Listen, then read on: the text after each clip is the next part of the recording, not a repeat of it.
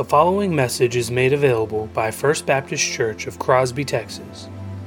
For more information or to help support our ministries, please visit us online at fbccrosby.org.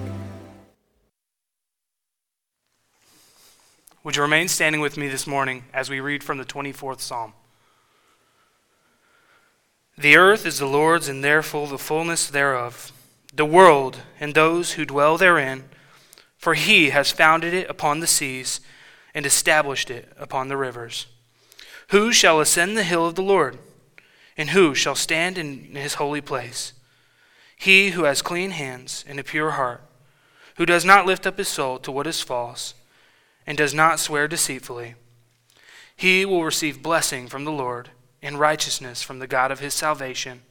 Such is the generation of those who seek him, who seek the face of the God of Jacob. Selah. Lift up your head, O gates, and be lifted up, O ancient doors, that the King of glory may come in. Who is this King of glory? The Lord, strong and mighty, the Lord, mighty in battle. Lift up your heads, O gates, and lift them up, O ancient doors, that the King of glory may come in. Who is this King of glory? The Lord of hosts. He is this King of glory.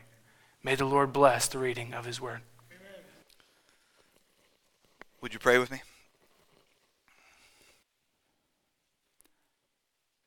Father God, men travel for hundreds, even thousands of miles to get just a glimpse of the power of your creation.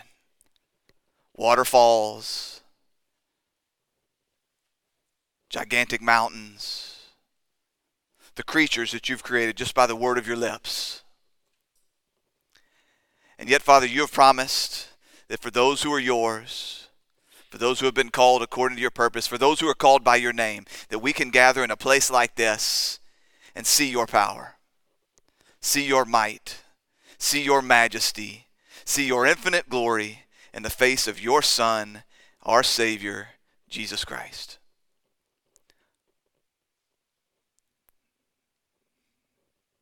Father, may we never take these moments for granted.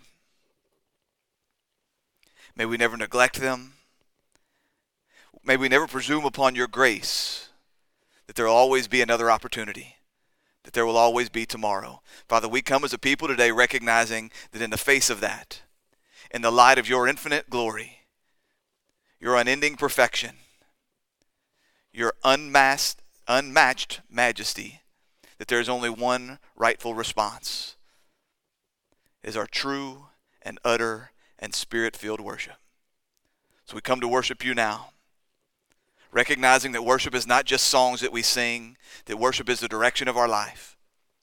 It is the commitment of our heart, and in these moments to come, it is the engagement of our minds as we seek to know you and to see you in your holy word. So Father, we ask that in these moments you would keep all the distractions away, that you would sharpen our minds, that you would keep us focused on the eternal things, and that we would be changed as a result of the word that we read now. Father, we trust that you will do this, for you are faithful, and because we pray it in the name of your Son, our Lord, Jesus Christ. Amen. So we have a whole lot to cover and very little time to do it, and so let's go ahead and get right into the text. I ask you to stand back to your feet, please. We are still working verse by verse through the 14th chapter of Mark's Gospel. We begin in verse 43 this morning. This is the word of God. And immediately, while he was still speaking, Judas came, one of the 12, and with him a crowd with swords and clubs from the chief priests and the scribes and the elders. Now the betrayer had given them a sign, saying, "The one I will kiss is the man. Seize him and lead him away under guard." And when he came, he went up to him at once and said, "Rabbi." And he kissed him. And they laid hands on him and seized him. But one of those who stood by drew his sword and struck the servant of the high priest and cut off his ear. And Jesus said to them, "Have you come out as against a robber with swords and clubs to capture me? Day after day I was with you in the temple teaching, and you did not seize me. But let the scriptures be fulfilled." And they all left him and fled. And a young man followed him, with nothing but a linen cloth about his body. And they seized him, but he left the linen cloth and ran away naked. All God's people said, amen. You may be seated.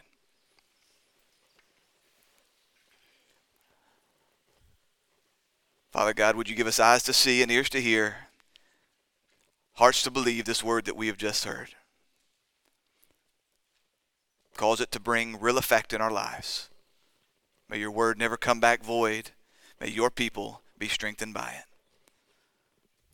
Father, we love you, we trust you, and we thank you. For it's in Jesus' name we pray. Amen. So this had been a truly special night. Now, Passover was always special, filled with food and wine and prayer and singing. But this whole week had a very different tone. Everything just seemed so much weightier. Every moment was filled with some expectation of what might this moment mean and what might come on the backside of this. It began, of course, with Jesus and his disciples and their entrance into the city on Palm Sunday. As Jesus rode down off the mountain on the colt of a donkey, everyone knew what this meant. It was a very, very clear fulfillment of Zechariah's prophecy. It was undeniable announcement that Messiah had come.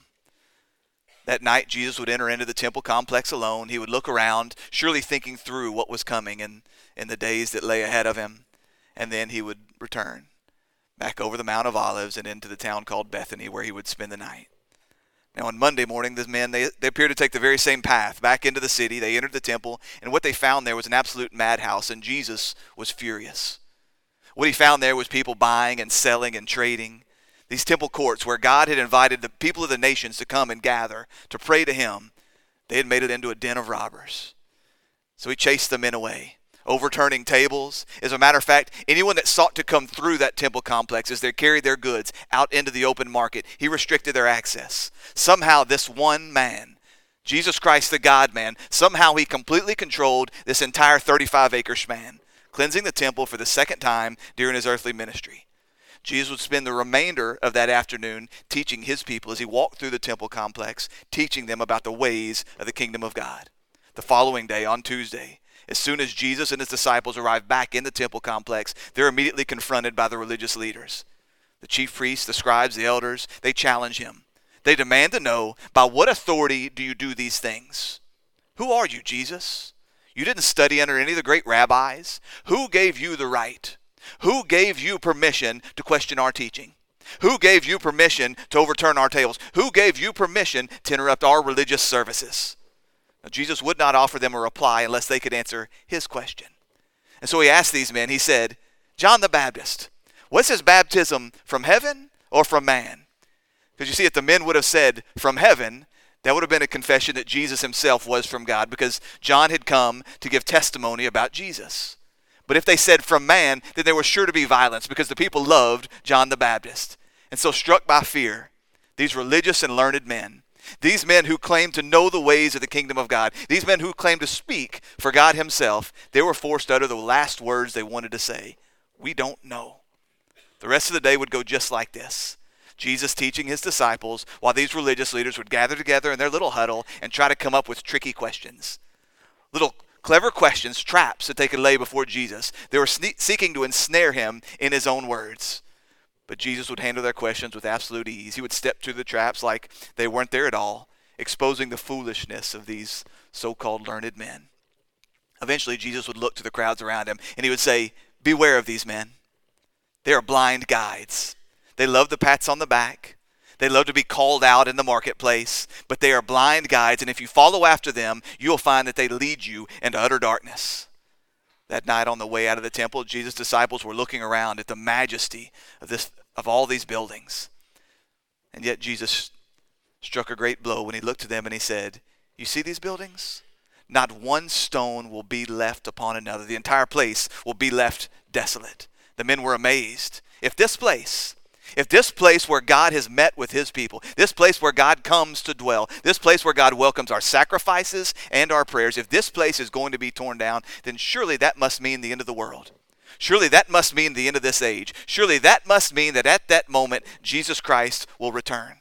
And so they asked Jesus, what will be the sign of the end of the age? How will we know? What will be the time when these things come to pass? So Jesus and his disciples, back on the Mount of Olives, they sit down under a fig tree, and there he begins to express to them, to teach them what has come to be called the Olivet Discourse. Now, we spent many weeks working through this, just trying to understand exactly how we're to interpret Jesus' words. How do we understand what Jesus is talking about? And I pray that above anything else, what you remember about our time in that text was the great humility that we approached it with. For 2,000 years, many good and saintly and godly men have not been able to come to absolute agreement as to what portions of what Jesus was speaking about in this Olivet Discourse. What portions spoke about the destruction of the temple? What portions spoke about his return? What portions spoke about the gathering in of the saints and when that would happen? I pray that you recognize the humility that we were not going to be the first people to figure this out perfectly. We were not going to be the first people to be able to say with absolute confidence, we know exactly how to interpret what Jesus has said. And yet, no matter how we understand the Olivet Discourse, I think there are three things that we could absolutely say. Number one, that Jesus was accurately predicting that Jerusalem would be destroyed. That in the year 70 AD, led by the Roman military leader named Titus, that the Roman army would come in, they would seize Jerusalem, they would destroy the temple in one of the saddest scenes in all of human history. Secondly, that as the church is scattered, as the true saints of God go out seeking to gather together other disciples, seeking to expand the kingdom of God by sharing the gospel by which men are saved, that they are sure to meet persecution and suffering and even death. That we cannot be caught off guard by this. We cannot expect the world to receive us with open arms, that until the very last moment when Jesus returns, we are going to meet suffering and trial. But thirdly, and most importantly, Jesus Christ is coming back. We don't know when. No one knows when. Not the holy angels in heaven, not even the Son, only the Father himself. But we can rest assured that Jesus Christ is coming back. In the greatest display of power and glory and majesty and might that the world has ever seen, Jesus Christ will return. He will gather together his saints. He will judge the whole world, casting all evil and all evildoers from the earth forever into a pit of eternal darkness. Dear friends, Jesus Christ is coming back. That's why we gather today. With that is our ultimate hope. And because of that, we must stay awake. We must stay on guard. We must not be caught sleeping when that day comes. Now, we aren't told much about Tuesday. It seems that that was the day when Judas went and met with the Jewish Supreme Court, with the Sanhedrin. It seems as though it was that day when Judas met with these men and he agreed that he was going to betray Jesus for 30 pieces of silver. Now, in order to make clear to us the darkness of that moment, it seems as though Mark then presents to us a flashback, as if he goes to Saturday night, the night before Jesus' triumphal entry. It was on that night when Jesus was at a dinner party at the home of a man called Simon the leper. As we drew from other Gospels, it appears to us as though this same house was the house where Lazarus and Mary and Martha also lived. But Jesus was there, and he was there for this dinner party. And remember that it's there that Mary came in, and in one of the most beautiful pictures of true self-forgetting worship, she takes an alabaster flask, a true fortune of an offering, a pound of pure, fragrant nard, and she breaks it. She pours it over Jesus, wiping it into his feet with her hair. Now, the beauty of this night, the beauty of this moment of worship, it shines all the brighter, when compared to the darkness of Judas' soul. This man who had walked with Jesus for so many years, this man who had seen his power, who had participated in his ministry, and yet would sell him out because of the temptations of Satan, because of the own greed in his heart, because he saw that he could no longer steal from the community treasury. He decided, I'm going to get what I can now. And he was going to hand Jesus over, betraying him into the hands of these men that sought to destroy him. Now, on Thursday, we see that Peter and John, they go ahead of the group into the city. They're to find a man there carrying a vessel of water. They were going to follow that man into a house, and in the upper room of that house, they would find a room prepared. That would be where Jesus and his disciples would observe the last true Passover. It was on that night when he would institute for us the Lord's Supper.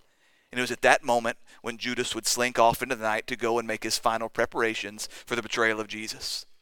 Now, somewhere about midnight, Jesus and the remaining 11, they would depart the city. They would go back to the Mount of Olives. They would go to a garden there, a garden called Gethsemane. It would be there that Andrew and Philip and Bartholomew and Matthew and Thomas and James the Lesser and Thaddeus and Simon the Zealot, they would all be left somewhere near the entrance to the garden. But Peter and James and John, they would be welcome to go deeper with Jesus.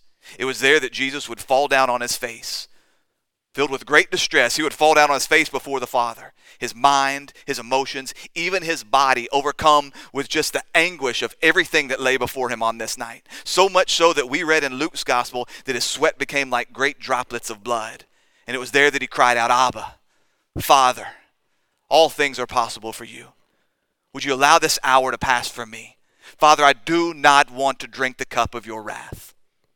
I do not want to take the sins of men upon myself, and I do not want to suffer while being unable to see your beautiful and blessed face. Father, if there's any other way, if there's any other option in the entire universe, let us do that, but not my will, but yours be done. 3 times Jesus came and found his closest friends asleep. He had told them to sit there. Would you stay awake with me? Would you stay awake and would you stay on guard? Because Satan knows what this night means, and he is going to attack. So would you stay here and would you pray that you would not fall into temptation? Pray that your soul would not be lost. Now Luke tells us that God sends an angel to his son to strengthen him. We aren't told exactly what the angel did, but it seems very likely that what the messenger confirmed for him is, no, there is no other option. It is the will of your Father to crush you. This is the only way that he can both punish sin and save sinners. I have to also imagine that the strengthening came as he affirmed the Father's love for him, as he confirmed the Father's promises for him, as he says, Jesus, you will drink this cup, but your Father will not abandon you to the grave. You will not taste corruption. Now, whatever the message, at that moment we find that Jesus is filled with a steadfast commitment as he moves forward to do what his Father has called him to do. He seems to turn to his Father and say, Father, if there is no way for this cup to pass unless I drink it, then your will be done. Make sure that I make it to the cross. The matter was settled. So Jesus rose to his feet. He went back to his disciples who were sleeping, and he tells them, it is enough. The hour has come. The Son of Man is betrayed into the hands of sinners. Rise. Let us be going. See, my betrayer is at hand. And then we come to this morning's text. Now, before we walk through this text, as we typically do, line by line, I need to give you a word of preparation. I find myself this week in my studies spending a whole lot more time than usual bouncing back and forth between the various gospel accounts. There are so many precious insights that only one of the gospel writers or another provides to us. And I couldn't bear the thought of waiting. It will take us years to get back to another one of these gospels. You realize this. We're in our 2nd year now in Mark's gospel. We're going to move on. We're not going to go to another gospel after this. It may be 10 years before God leads us back to study another one of these gospel accounts. And I couldn't bear the thought of waiting 10 years to bring these precious tidbits to you. These aren't just meaningless little bits of trivia.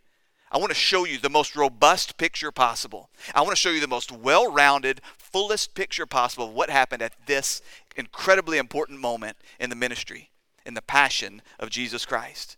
And so what you'll find is that all of the Gospels are in play this morning. While we are working verse by verse through Mark 14, you'll find us in Matthew 26, and Luke 22, and in John 18. I pray that I don't lose you in that. I pray that you're able to stay with me as I move through there. I'll try to move as slowly as possible, but I want you to see the purpose in this. God has blessed us with these 4 Gospels, and I think he's just unveiling to us a picture that we would be truly foolish to neglect. So what we found in this morning's text, verse 43, and immediately, while he was still speaking, Judas came, one of the 12, and with him a crowd with swords and clubs from the chief priests and the scribes and the elders. Immediately. That's Mark's favorite transition, isn't it? He never allows our eyes to settle on one picture too long. He always keeps the action moving. And yet in this instance, it's immediately after Jesus has just offered that prayer. It's immediately after Jesus has just been strengthened by the angel. It's immediately after we see all the anguish and all the pain and all the sorrow and all the fear about what lays ahead completely dissolve. Jesus stands up in commitment, and then immediately, as he is still speaking to his disciples, as he rouses them from their sleep and he says, rise, let us be going, my betrayer is at hand. This crowd comes. Now the group that was coming to confront Jesus, they would have been really, really hard to miss.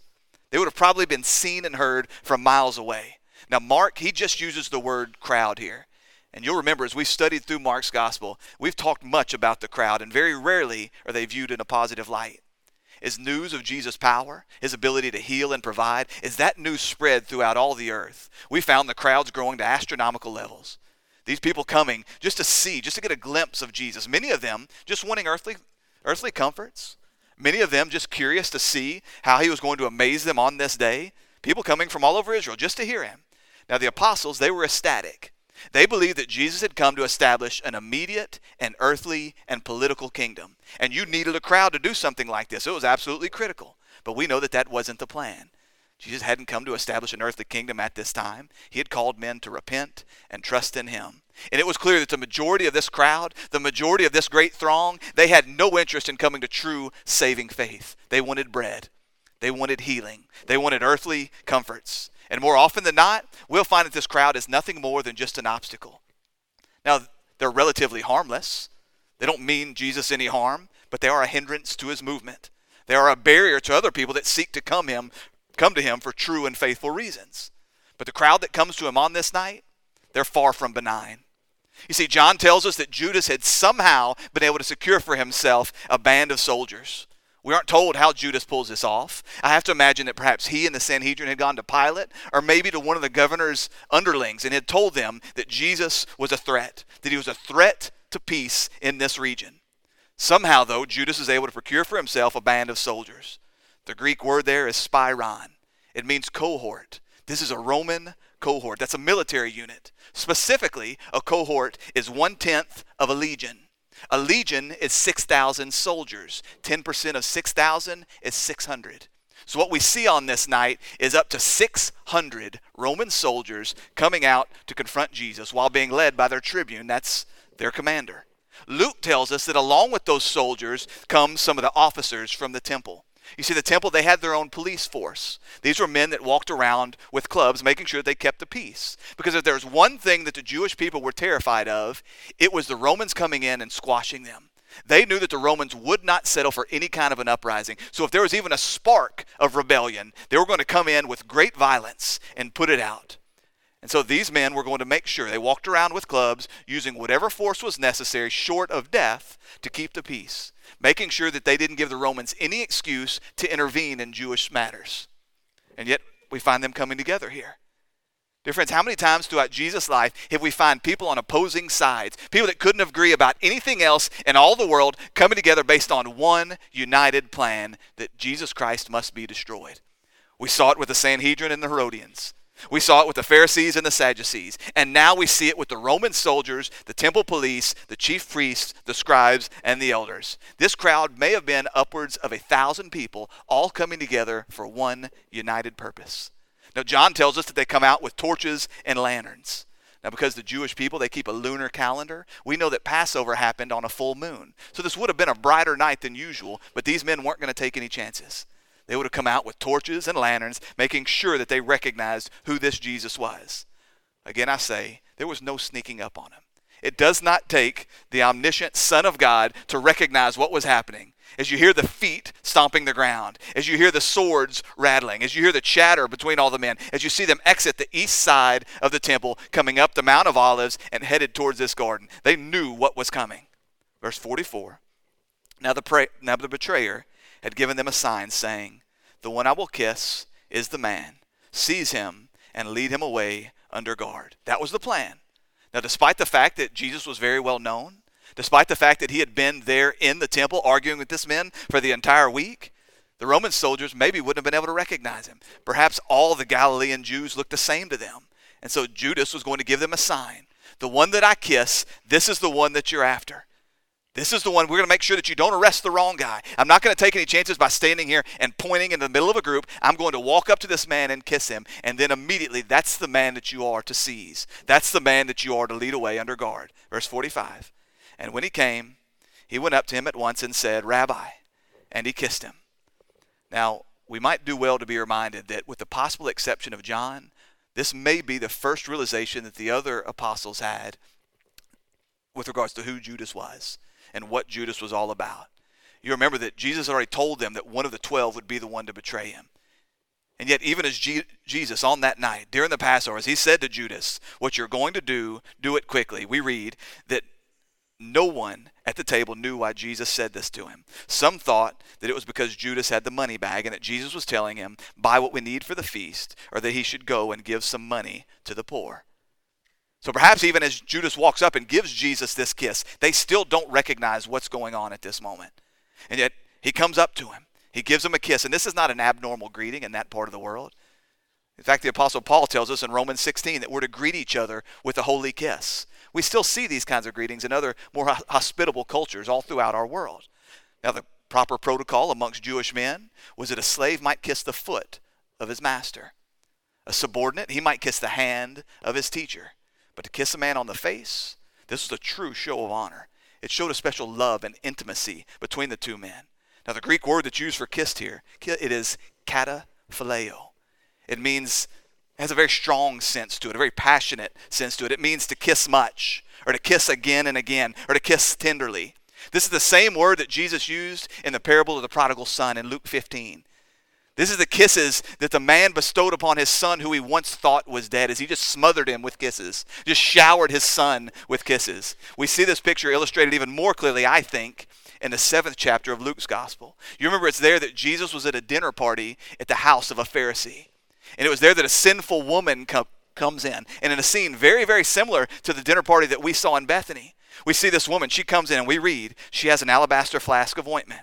She stands behind Jesus at his feet, and weeping, she began to wet his feet with her tears. She wiped them with the hair of her head, and she kissed his feet and anointed them with ointment.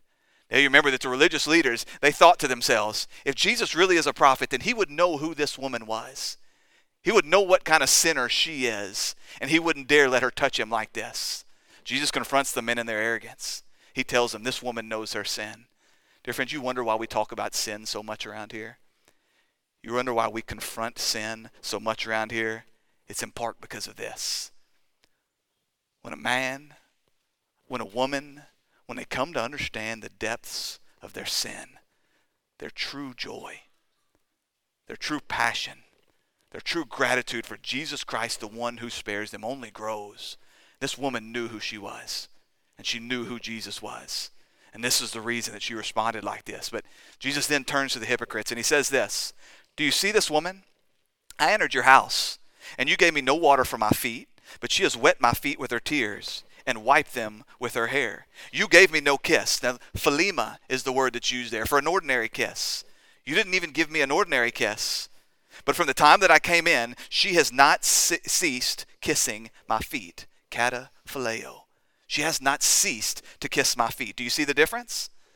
Now, I don't want to make a bigger deal out of this than Mark does. It may not be all that significant that this is the word that he used, because some of the gospel writers don't use that same word, but I think there's some significance here. I think we have to ask ourselves, what is Judas doing? Why does he choose to smother Jesus or to give Jesus a passionate kiss at this moment? A peck would have done. If the only purpose was to identify Jesus Christ, all he had to do was walk through the crowd, go to Jesus, call him rabbi, and give him a kiss on the cheek, and that would have sealed the deal. So what was Judas doing? Whether he was smothering with kisses or whether this was a long and passionate kiss, what was the purpose? Dear friends, I think this was an act of mockery.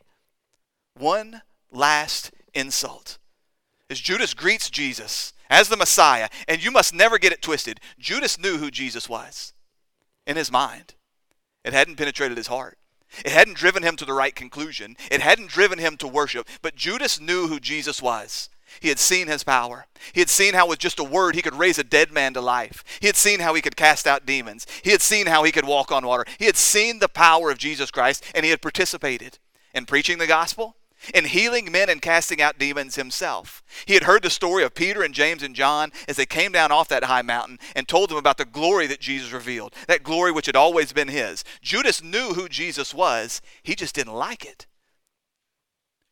And yet he comes up to him in this moment and he cries out in a big show, "Teacher, Rabbi." And then he throws himself upon his neck and he smothers him with kisses. This man that he had spent 3 years with, eating with, teaching with, being protected by. He comes up and he kisses him passionately. Over and over and over again, he kisses Jesus, all while holding the knife of betrayal behind his back. Making a mockery of true worship. This is a sarcastic caricature of what we saw with Mary on that Saturday night as she fell down and cried out to Jesus. This is a mockery of this sinful woman that fell down at Jesus' feet and kissed him over and over and over again. Now, according to Luke, Jesus says, "Judas, would you betray the Son of Man with a kiss?" Now, this isn't that Jesus was caught off guard. This has been prophesied all the way back from the Old Testament. Jesus has already told everybody that this thing would happen. But he's going to force this man to deal with who he is. He's going to look into his heart and look into his soul and say, Judas, this is who you are. This is what you have come to do. Matthew tells us that he looks at him and he says, friend, do what you've come to do. Jesus wasn't scared of what Judas had come to do. He wasn't caught off guard. He was going to force Judas to act, and now was the time. And now the apostle that Jesus loved, that is John, he gives us a picture of something absolutely fascinating. So I'd ask you, if you have your Bibles out, go ahead and flip to the 18th chapter of John's Gospel. We're going to be there for just a moment. This is John's account of what happened on that night. So John chapter 18, we begin in verse 4. So then Jesus, knowing all that would happen, he came forward. So we're reminded yet again that Jesus Christ is not caught off guard by anything. He was not a victim.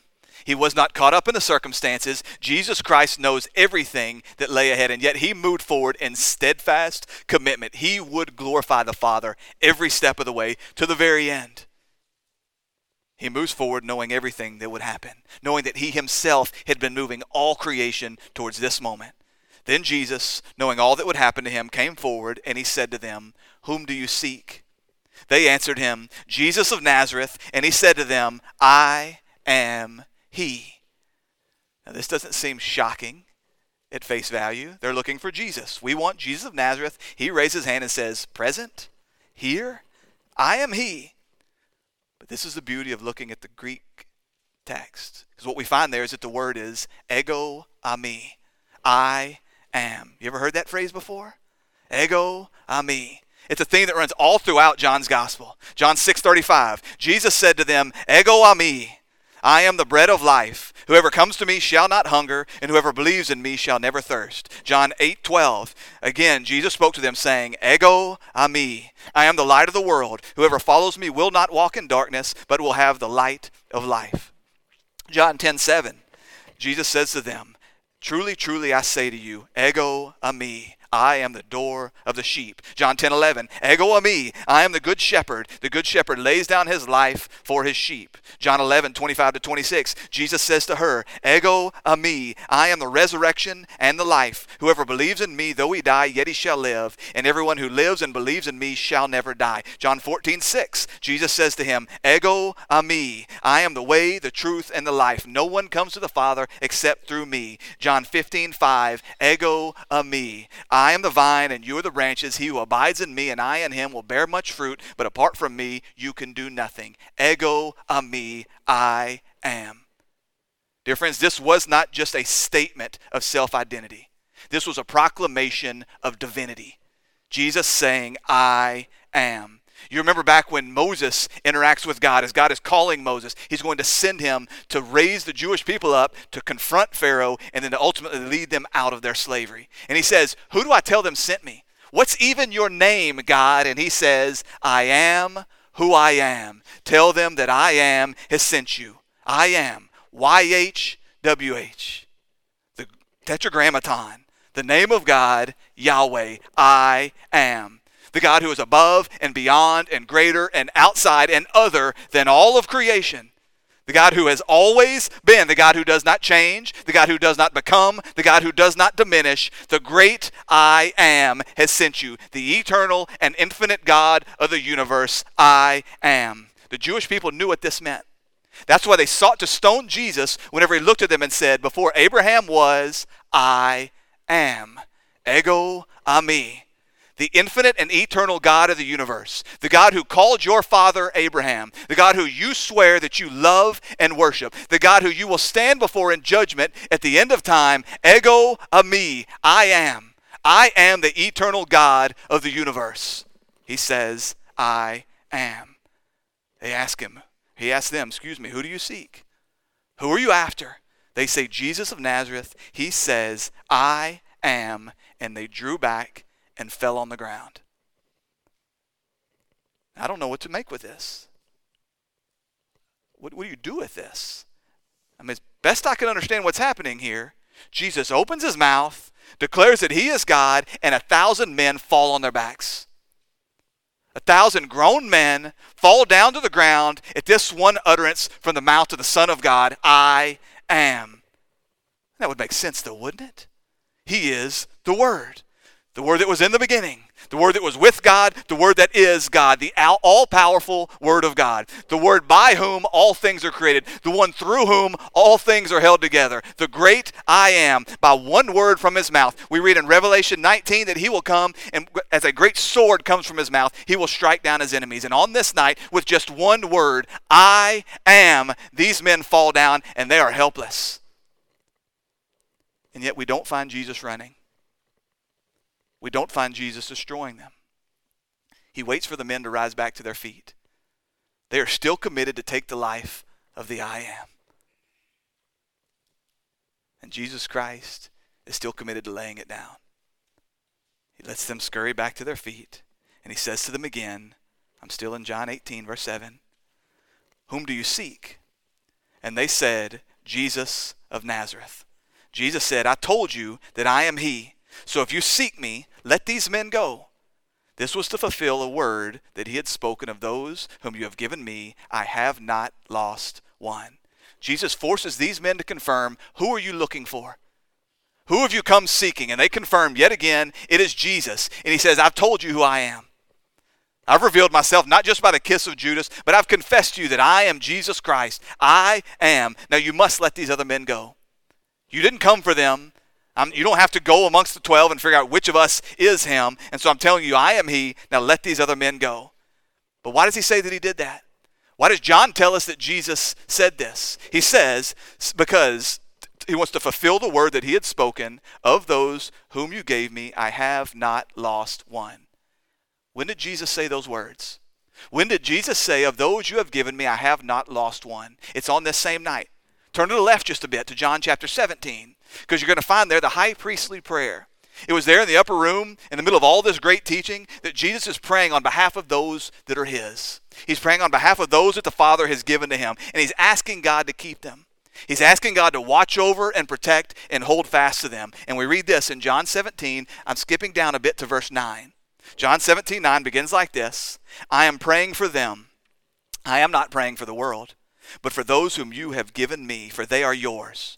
All mine are yours, and yours are mine, and I am glorified in them. And I am no longer in the world, but they are in the world, and I am coming to you. Holy Father, keep them in your name, which you have given me, that they might be one, even as we are one. While I was with them, I kept them in your name, which you have given me. Here we go. I have guarded them, and not one of them has been lost, except the son of destruction, that the scripture might be fulfilled. So Jesus is praying to the Father here, and he's saying, Father, I'm coming to you. And what I'm asking you to do is to hold these men fast in your hands. Hold them in your name. Make certain that their faith does not fail. Make certain that not one of them is lost. Because, Father, that was my commitment while I was here. While I was here, I did everything necessary, like a good shepherd does. Even at the moment that we read tonight, he is laying down his life. He himself is being struck that the sheep could escape. He's saying, Father, I've given my life to make certain that I don't lose one that you have given to me. But how are these two things connected? Think with me now. We're doing some rational thinking now. Jesus is saying, I am he. I am Jesus of Nazareth. You have to let these other men go. John tells us that Jesus stepping in and saying, you have to let these other men physically escape, has something to do with him saying to the Father, I haven't lost the soul of a one of them. I've made sure that they're kept in your name. I've made sure that they're right where they need to be, that they're eternally secure, and I'm asking you to do the same thing. How are those two things connected? Dear friends, I submit to you this morning, it's because these men were not prepared to face the trials that lay ahead. Now, they weren't going to have to drink the cup of the Father's wrath, but even the trial that lay ahead, even the physical beatings, even standing before the Sanhedrin, even standing up to the questioning that lay ahead, that these men in their faith could not endure. And that's why Jesus was protecting them. He was ensuring that they would be spared from this trial. He would not allow them to walk through it on this night. Church, do you see how much hope there is in this? You have no clue the ways by which your master is keeping you. You have no clues the way by which Jesus Christ is ensuring that you will arrive in glory. We see this. I struggled with this greatly this week, and reading through the commentaries, finally I came to something by Dr. MacArthur that directed my attention to 1 Corinthians 10:13. You'll remember this verse. It's very familiar to most of you. 1 Corinthians 10:13. No temptation has overtaken you that is not common to man. God is faithful, and he will not let you be tempted. Another translation for that can be tested. This isn't just temptation to sin. These are any of the tests, any of the trials, any of the suffering that comes in this lifetime. He will not allow you to be tested or tempted beyond your ability. But with the temptation or testing, he will also provide a way of escape that you may be able to endure it. He's saying, I will not allow you to be swept away. There is no temptation, there is no test, there is no trial, there is no suffering that comes in this lifetime unless God wills it. I will not allow you to face anything which will destroy your faith. And when I bring you to the things, whatever it is that I allow you to walk through, I will make certain that you can endure it. Not in your own power, not in your own strength, not in the weapons of this world, not in your own abilities. I will work in you to endure. I will work in you that your faith, that your salvation comes out the backside of this. I will make certain that you can endure and that you can endure well. I will give you a way of escape that you might not sin, that there's no temptation, there's no trial, there's no suffering in this lifetime that you walk through that gives you an excuse to sin, that gives you an excuse to dishonor God. He says, I will always provide the way, and I will make certain that as you come out to the backside that you still know that you are mine because I will hold you. Isn't that what he did with Peter? Peter was going to be shook. He was going to be wrecked to the point that he was going to deny knowing Jesus Christ 3 times. But he says, Peter, when you turn, brother, you will turn. And when you turn, I will use you to strengthen your brothers. Peter would not be lost like Judas. Jesus would make certain of that. The great high priest interceding, he said, I've prayed for you that your faith may not fail. He says, I intercede on behalf of you as I go to the Father, making sure that whatever trial, whatever temptation, whatever suffering he brings you through, making sure that you will endure. But dear friends, there are times when he says, you won't go through this trial because you would not endure. You would not hold up. That's what he's doing right here. He says, anything I bring you to, I will give you the grace to endure. I will give you the out. I will give you a way to make sure that you endure well, that you do not sin, that you hold fast in the faith, that you endure all the way through this in a way that glorifies the Father above everything else. And what we see him doing here is he's looking at these men and he says, you're not ready for this. You're not ready to face the Sanhedrin on this night. Your faith would not hold up. And so as a way of making sure that he does not lose a one of them, he sets them free. But they're going to come right back. You realize this, right? After the after the day of Pentecost, with the sending of the Holy Spirit, Jesus Christ is not with them physically. He's ascended to the right hand of the Father. He sends to them the Holy Spirit, and they're right back before these men that he just protected them from. He says, you weren't ready here, now you're ready. Not because you're better, not because you're stronger, not because you're mightier, because I am in you. And when I come and I reside in you, then you will stand before these men, and then you'll endure well. You see the assurance that you find in this? You see the hope that you find in this? He's not going to lead you into something that's going to destroy your faith. So if you find yourself in the middle of something and you're failing, I don't know what you do with that. You cry out to him and say, am I even yours? You've promised me that I will not fail. Am I not availing myself to the out that you've given me? Because I'm not enduring well right now. I'm falling into sin. I'm falling into rebellion. I'm not glorifying your name. He says, that's not the way I do this thing. There's never a time when I lead you into something I go, man, this dude's going to drown, but, well. Dear friends, I pray you see the joy in this. I pray you see the hope in this. As he is not only moving all the universe to make certain that you are secure, that even in the middle of those moments, he is praying on your behalf that your faith will not fail. So back to Mark's gospel, Mark 14, verse 46. So they then lay hands on him and they seize him. So this was a first. You remember back in Luke 4 when Jesus was in his hometown of Nazareth, the people were outraged at the teaching, the way that he spoke about himself. So they drove Jesus out of town, they take him up to the bow of a hill, and they seek to throw him down to his death. But Luke tells us that he just passed right through him. They couldn't even lay a hand on him. Dear friends, you don't lay a hand on Jesus. You don't seize Jesus unless it is time. Well, now it was time. Verse 47. But one of those who stood by drew his sword and struck the servant of the high priest and cut off his ear. Now, even if you knew nothing whatsoever about this scene, even if you had never studied any of the Gospels, even if you didn't know who it was, if I just said to you, hey guys, one of the apostles was impetuous enough, he was going to whip out a sword and try to take on an army of 1,000 men, you would immediately know who I was talking about. Everybody says, Peter.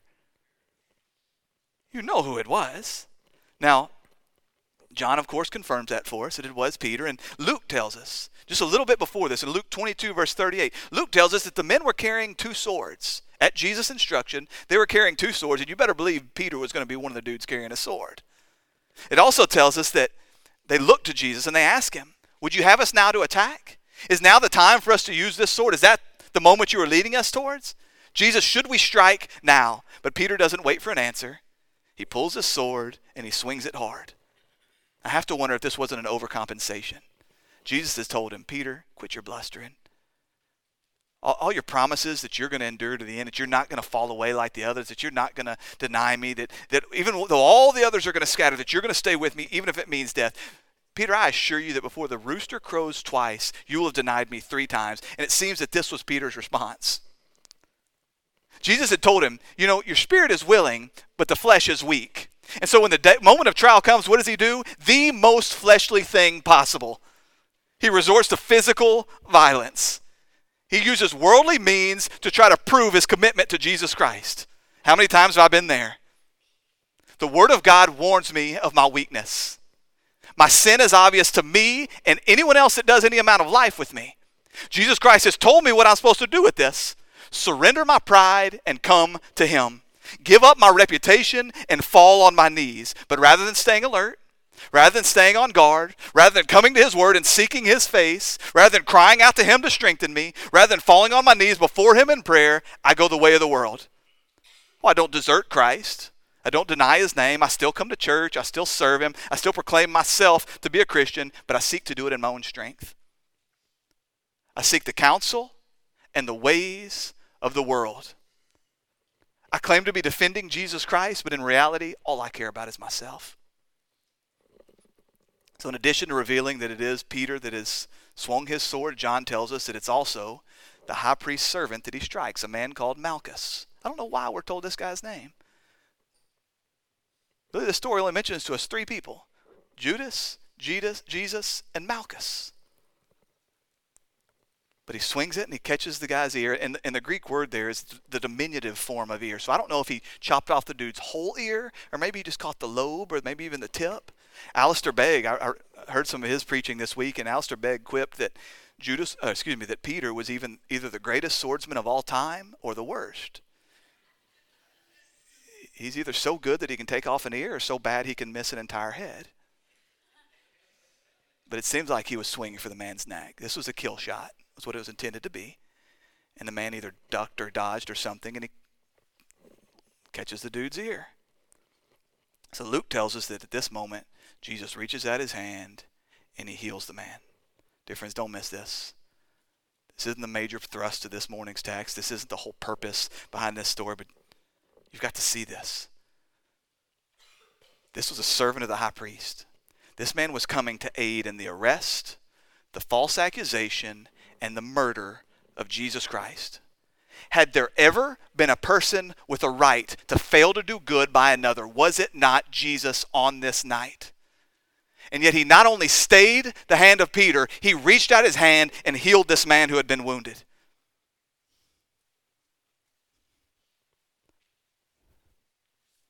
A gorgeous picture of self-forgetting, selfless, God-glorifying love and compassion and grace. Then Jesus turns and he admonishes the apostle. John tells us that Jesus looks at Peter and he says, "Put your sword in its sheath. Shall I not drink the cup that my Father has given me?" So Peter's yet again attempted to get between Jesus and the cross. You remember that when Jesus first told his apostles that he was going to Jerusalem to lay down his life, but that 3 days later he would rise again. You remember it was Peter that said, No, that doesn't happen, Jesus. Far be it. It's at that moment that Jesus looked to him and said, "Get behind me, Satan. For your eyes are not set on the things of God, but on the things of man." And yet here we find him trying to do the very same thing, but this time by force. But Jesus says, "I must drink this cup. This is the only way that the Father can be glorified, as I forgive sinners and he punishes sin in me." Peter, do you recognize that you're trying to stop the only way that you can be saved? Quit being an idiot and get out of the way. Matthew 26 tells us at this point, Matthew 26 verse 52, that then Jesus said to him, this is to Peter, "Put your sword back in its place, for all who take up the sword will perish by the sword." Peter, You're playing the world's games, and you're going to taste the world's punishment. They will kill you, and they will be justified in killing you. Put your sword back in its sheath. Verse 53, do you not think that I can appeal to my Father, and he will at once send me more than 12 legions of angels? Peter has no clue. If the situation called for violence, Jesus wouldn't need Peter's help. He says, with just a word to my Father, he can send to me 12 legions of angels. We read back in 2 Kings 19 that with the sending of just one angel, he was able to wipe out 185,000 Assyrian soldiers. Jesus said, with the word, my Father can send 12 legions. That's 72,000 angels. By the way, just out of curiosity, I did the math. If God were to send, let's assume that was all that angel could do was kill 185,000 people. I'm assuming he could do more. Let's assume that he could only kill 185,000 trained men, trained soldiers. If God were to just send 72,000 of those angels, there would be enough of them to wipe out every person on earth, if we were all trained, 3 times over.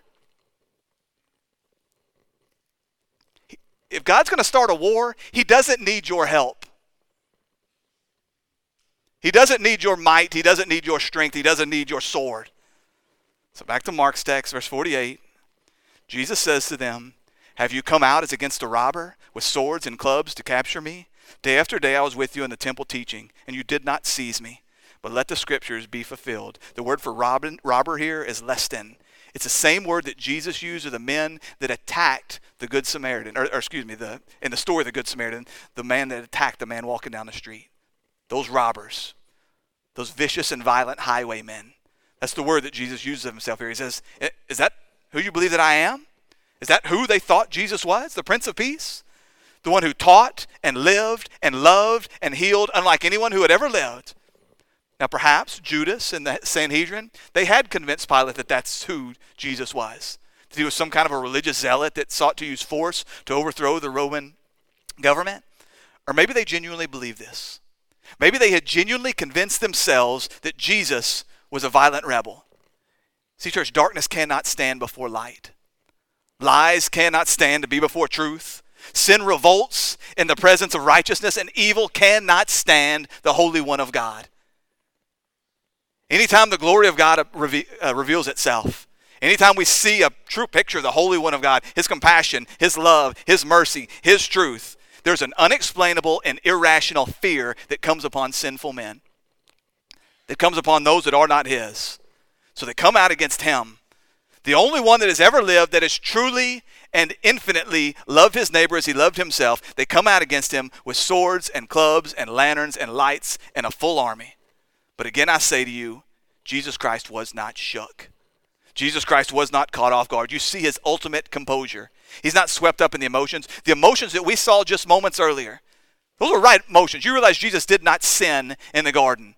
Those were the rightful responses. As a matter of fact, I told you it would have possibly been sinful had Jesus wanted to take this cup, wanted separation from his Father. That was the only right response for the infinitely holy Son of God than to say, Father, I don't want this cup. There was no sin in those emotions, and yet now they're gone. We see them replaced by this absolute commitment to whatever the Father has called me to do. Whatever he wills this, and I move forward towards this. All of creation had been moving towards this point. Absolute commitment to uphold the will of his Father. He knew, it had been affirmed for him, this is the Father's will, and that's all he needed to know. Dear friends, that's all you need to know. Is it the Father's will? Then I will walk through it to his glory. Is it the Father's will? Then I will walk through it in a way that points to his righteousness and his holiness and his perfection and his power and not mine. Jesus then reminded these men, I've been in the temple all week. You could have arrested me at any time. In fact, if you had asked me for an audience, I would have given you one. But these cowards, they're not going to do that. Because they know, number one, that Jesus had put them in their place time after time. Number two, he knows that the crowds wouldn't stand for that. They knew that they had no warrant for his arrest. So they weren't going to arrest him in the temple. But we know that there's a greater reason than that. More than just their fear, more than just their cowardice. They didn't lay hands on Jesus because it was not yet time. This is a common theme all throughout John's gospel. The theme of time or hour. Not in a chronological sense, but with regards to the providential plan of God. We see it back in John chapter 2 as Jesus' mother approaches him at the wedding in Cana and says, Jesus, they've run out of wine and this is an embarrassing event. Could Could you just intercede in some way? And Jesus looks to her and says, my hour has not yet come. John chapter 7, as Jesus' brothers come to him and say, hey, why don't you go into Judea and do some of those magic tricks? Why don't you go into Judea and prove to those people who you are? And Jesus says to his brothers, my time has not yet come. John 8, as Jesus does eventually arrive in Judea for the festival, for the feast. And we read there that the religious leaders are outraged because he tells them that I am the light of the world. And they seek his death. But we read that no one could arrest him because his hour had not yet come. But then as we get to the 12th chapter of John's gospel, there's this shift. No longer does he talk about his hour not yet coming. We see immediately following Jesus' triumphal entry in John 12. The hour has come for the Son of Man to be glorified. Truly, truly, I say to you, unless a grain of wheat falls to the earth and dies, it remains alone. But if it dies, it bears much fruit.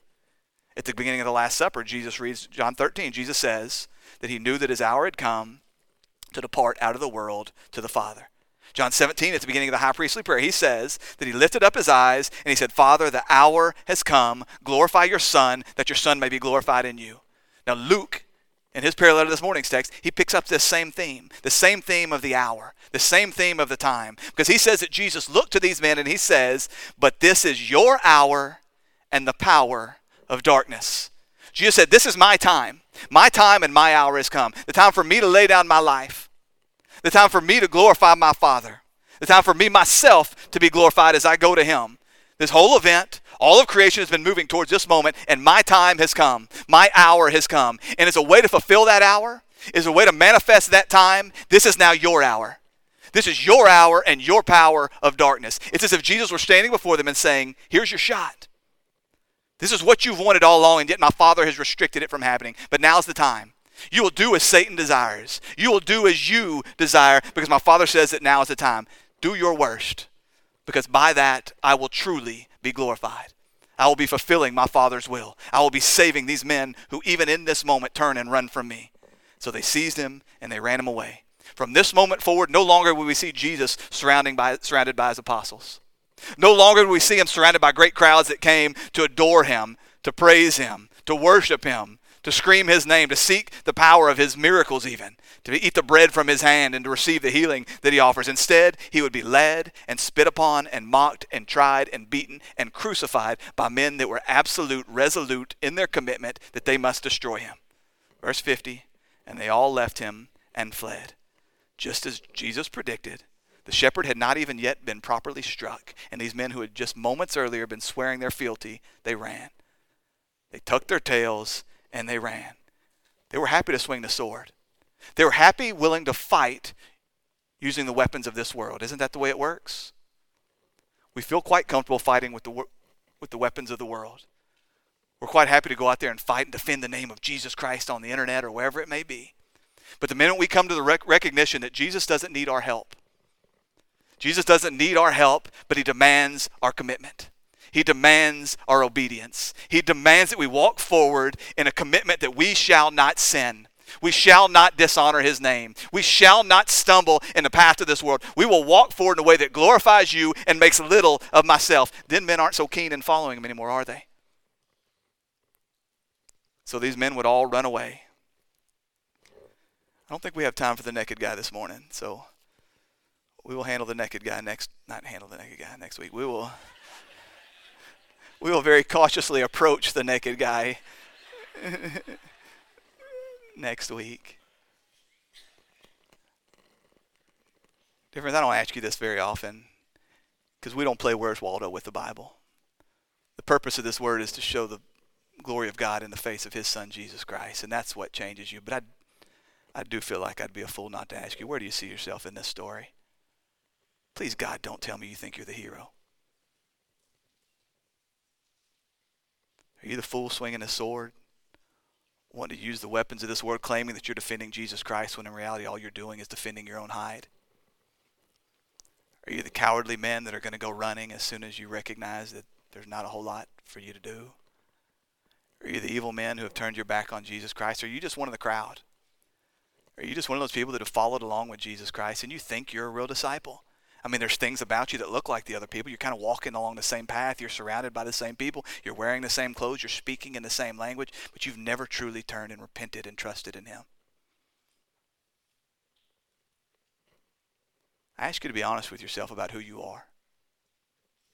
Not because you can change that, but because only He can.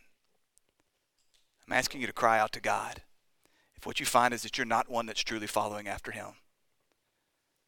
Dear friends, I have to imagine that the pits of hell are filled with men that sat in places just like this, and they didn't dare go alone into their quiet place and ask God to reveal whether or not they were truly His, because they didn't want to know the answer. So I'm asking you in the moments to come, in the days to come, in the weeks to come to do that. We don't do an invitation around here, and that's intentional. There's nothing that's going to happen here in 5 minutes. God's going to save you. God's going to save you. And there's going to be fruit from that all the days of your life. But I'm here, man. I stand at this door afterwards. I hang around. I got nothing to do after this. I'm around. I want you people to know that I'm here in the office all week long, and I will drop absolutely whatever I'm doing. I will come to your house. I will come to your business. If you're a dude, we'll go to lunch. If you're a lady, I'll get another lady, and we'll come to lunch with you. I will give you all the time you need to talk about where you are with regards to Jesus Christ. We're just not going to do it in 5 minutes, because that does not honor Him, and it doesn't do right by you. But I do not want one of you walking out here thinking somehow you're where you're not. Father God, we love you. We trust you and we thank you. We thank you above and beyond everything else for your Son, Jesus Christ. We thank you that our salvation is secure in His hand. We thank you that because we did nothing to earn it, we can do nothing to lose it. And yet, Father, we know based on the word running all throughout the New Testament that deception comes easy. That there will be many in those last days, many who served, many who taught, many who preached, many who led, many who experienced the power of God, and yet they never truly turned and gave their lives to Him. That He never knew them, and because of that, they're lost forever. Father, I'm asking you to do a revealing work, to make clear to us those that are yours and those that are not. Then to cause us to fall down on our knees and cry out, either cry out with shouts of joy that I am His, or with pleading shouts of God, please save me. So Father, do your work by your Spirit now. It's in your Son's precious name we pray. Amen.